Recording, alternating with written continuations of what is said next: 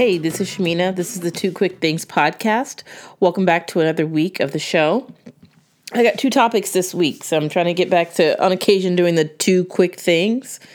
The first one is around a situation that I recently experienced, and I won't speak in very many specifics, but let's just say I had a course interaction with someone that I love and care for deeply, and it was really uncomfortable. So I found myself recently kind of sitting in that space and trying to feel the feelings as opposed to brush them off and pretend like they're not there.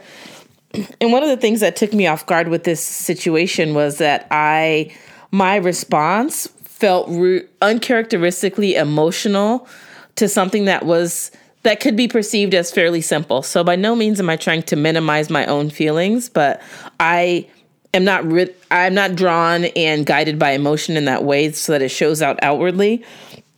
Some of that's a coping mechanism of using humor. Some of that is just I'm not all typically hardwired to respond emotionally in that way. I may have some physical manifestations of like an emotional response, like if I feel backed into a corner or something like that, like I may start to sweat a little bit, or my face or my cheeks will get red, and I don't have any control over that. In this particular situation, I have had enough time, not much time, but enough time to kind of pause and think about myself in this situation. Because really, all I can do is be in control of like my own response and how I received the experience. And I'll call it just that, an experience.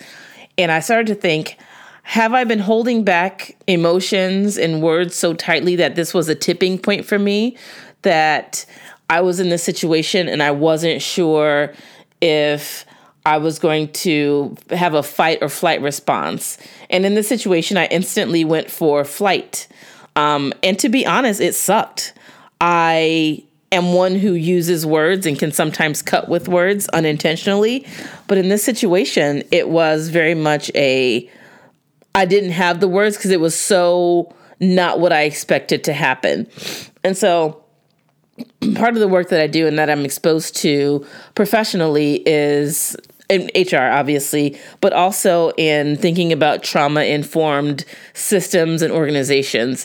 And as I looked back at some of the material around trauma-informed systems, which this is a little bit technical, but I realized that my response was a trauma organized response. So I didn't have the words to say or the movements to give myself in that situation. So I froze. And I had, like I said, a really an internally emotional response at first, and then a bit of an external emotional response, and then a real external emotional response.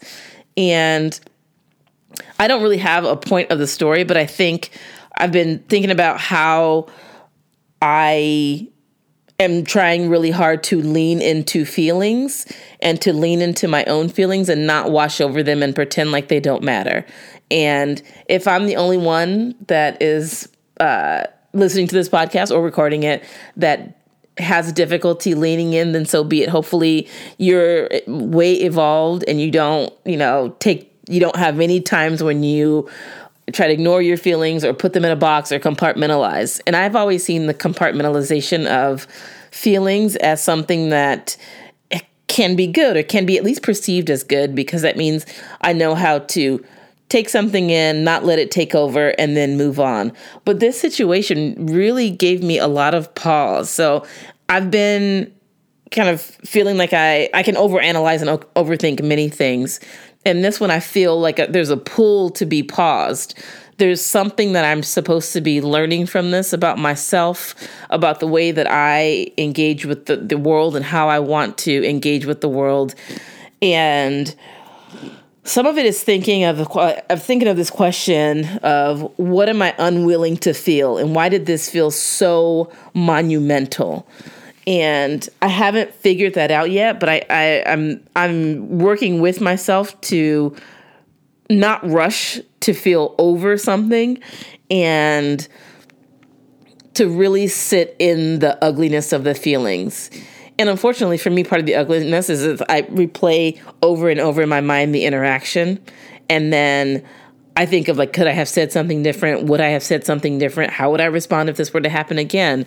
And it's a little bit upsetting. So again, I wish I had a nice little bow at the end of this, and there was some reconciliation that happened, and I'm super grateful for that. But I can't shake that feeling just yet of how it felt in the moment of that course interaction. So part of my work is to spend some time continuing to think and process out loud, either with myself, or I process a lot when I am doing my workouts and running, really, and trying to figure out what have I not been feeling and what have I maybe been holding on to so tightly that this seemingly small thing tipped me over, and try to explore what am I unwilling to feel and why. And some of this is work I cannot do just by myself. So obviously this is work that you would do with a therapist or a trained professional. I'm getting there. Charge it to my head, not my heart. But it's really given me this a strong pull to pause and be reflective. And for me, that some of that means like emptying out my calendar so I don't have a lot of things, really spending some time with myself. And it's not so much like drastic as like reevaluating values and things like that, but really like if I go on a walk for work, my 30-minute walk during the workday, not feeling like I need to be on the phone talking with someone. I'm not really a nature person, so I don't want to just be out in nature listening to the birds or whatever. But maybe I'm listening to music as opposed to absorbing like content from another podcast or a radio show or something like that. But really being mindful and thoughtful of pausing and checking in with myself, not only around how I'm feeling about this particular situation, but about how I'm feeling about any and all interactions that I'm having, and making sure that I'm checking in with myself. So some of this is jumping back to last week when I talked about awareness and being aware of my own feelings and how I'm responding, and what do I want to change about that response, if anything, and not feeling like I need to be in a hurry or a rush to get to the next topic or move on with my life, because that doesn't matter. Because really, I am a sensitive person. I have a fairly, perhaps rugged, sturdy exterior, but I'm human. I am sensitive in a number of ways, and sometimes my defense mechanisms come up in that. So I know I'm not the only one that is listening to the show / recording it and having those feelings of like, I'm tough and I need to like armor up. But really, like I'm pretty soft and tender. I'm generally quite, rough. I was going to say raggedy, but I don't mean raggedy, but a little bit rough and coarse. But there's a sensitive side to me that I'm trying to make sure that I tend to. So I'm not always giving off this like I'm tough, nothing hurts me, because sometimes things do hurt, and I want to honor myself in acknowledging when those things hurt and deal with it as opposed to sweeping it under the rug. So that's just something that I'm dealing with right now, and I wanted to share that because I kind of consider this a little bit of my diary. Y'all ain't gonna know all my business, but I think for me it was worth sharing and kind of getting out into the open, because it took me a little bit of time to figure out what those feelings were, and I'm still working through what my response is going to be with myself. So hopefully that helps someone, and know that you're not by yourself if you feel like you are sometimes having a reaction that doesn't suit the specific situation. All right, so now I'm going to give you a little Black History Month moment, piece. I'm not quite sure what to call it, but I'm going to talk a little bit about what it's like to be Black at work.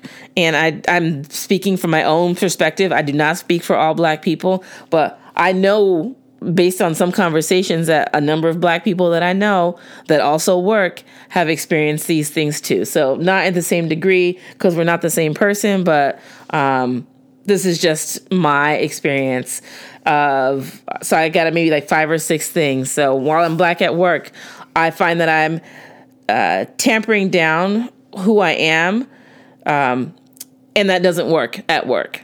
It means I am playing smaller than I want to be, and it sucks because I've shared with my supervisor, who is whatever that means, that I don't know that I could ever show up to work and be my full self.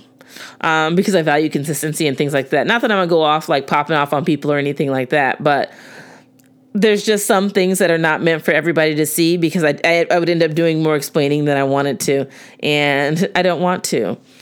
Being Black at work means having your confidence questioned when you don't lose your mind over work shit. So I've had certainly supervisors in the past question, not outright question like, how are you so confident? But you can see them being like, how is this person keeping cool under pressure? And I'm like, look, Jan, I'm not going to lose my mind over something that y'all pay me to be here for. I don't have time for that. Because when I leave, I'm going to do my damnness to leave this baloney or whatnot here at the job. So I don't have time to lose my mind over every little thing and be worked up about every little thing related to work. I have things to do. I have deadlines to meet that are my own and that are yours. So sure, you can call it having confidence. I know what I'm here to do, and I'm here to do this job, and that's about it. And that doesn't mean I'm not going to exceed expectations or anything like that, but I don't have time to lose it over everything. So you can call that confidence if you want to. Being Black at work for me means not always being given the benefit of the doubt because I'm supposed to know something. Because I don't walk around confused and as though I'm like, I have no idea. I've never done this before. Even if I haven't done this before, I'm going to look. If I'm in a meeting and I have to Google something in the meeting, I'm going to Google it in the meeting. And you're going to think that I know what I'm talking about. That's not on me. That's on you. But I feel like I'm not always given the benefit of the doubt of things that I am still learning and growing into as a professional, because each situation is going to bring something a little bit different. Let's see. Being Black at work means putting on a mask to the performance of work.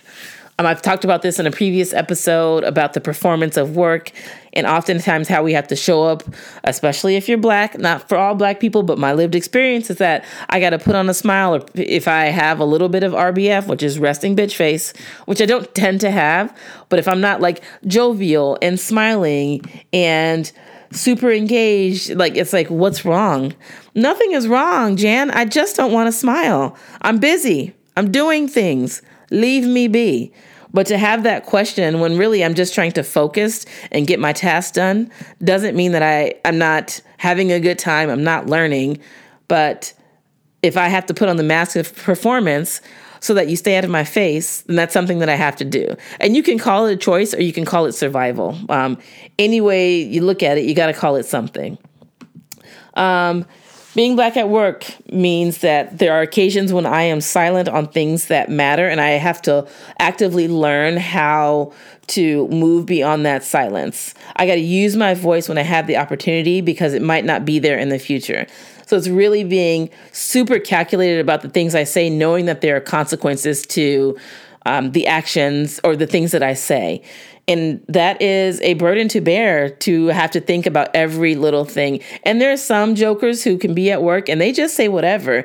And I know I'm not the only one person that looks at him and is like, who raised you? Who just let you talk about any and everything? Get out of here with that. So being Black at work means that there are times when I'm silent and there are times when I actively have to use my voice because I can't trust that anyone else is going to use their voice for, I was going to say for the power of good, but to be heard and to really institute change. Here's another one that's off script. Being Black at work means that people assume that I am like all sorts of into DEI, diversity, equity, and inclusion work and training.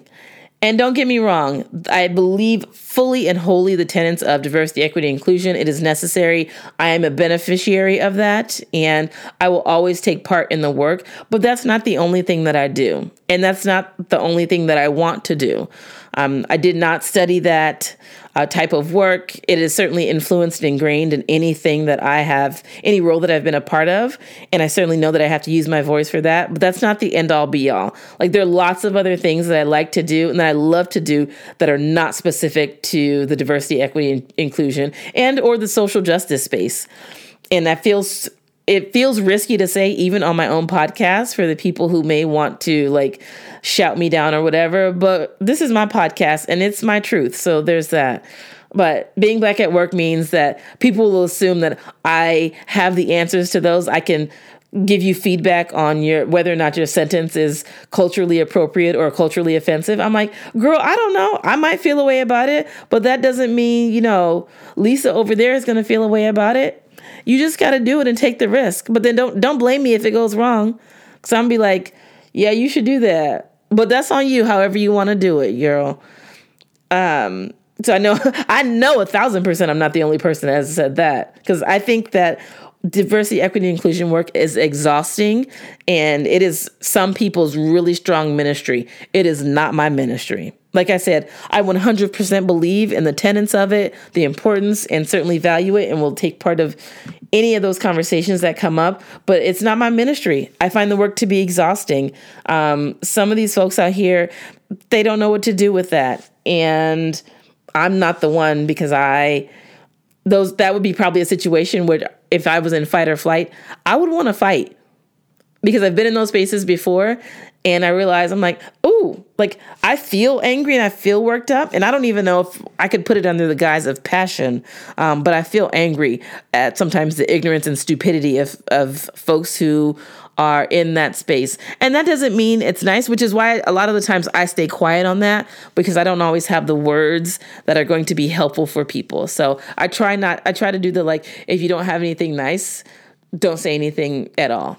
So sometimes I'm in those spaces quiet, because I know that people have to learn. I just don't always want to be like the test dummy for people to learn on or to make the mistake with.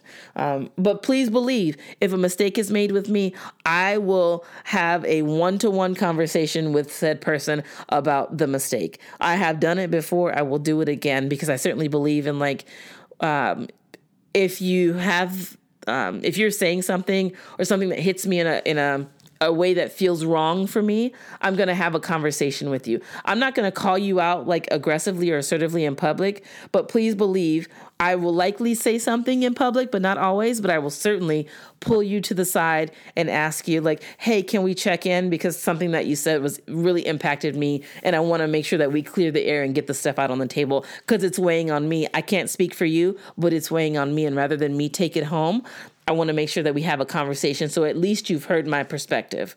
Literally, I've said that was basically scripted. I've said that before, many a time. So those are some of the experiences that I've had while being Black at work. I'm sure there are others. Feel free to slide in my DMs if you have any experiences of what it's like to be Black at work. We'll see what I come up with next week. I think I got one or two related to that as Black History Month continues, but thank you so much for listening and making it this far in the episode. You can find me on Instagram under Two Quick Things. You can find me on Spotify, Apple Podcasts, Google Play, Stitcher, SoundCloud. If you're listening, you already know where to find it. Please feel free to rate and review the show. Share it with your friends. I'd really appreciate it. But I will see you all next week.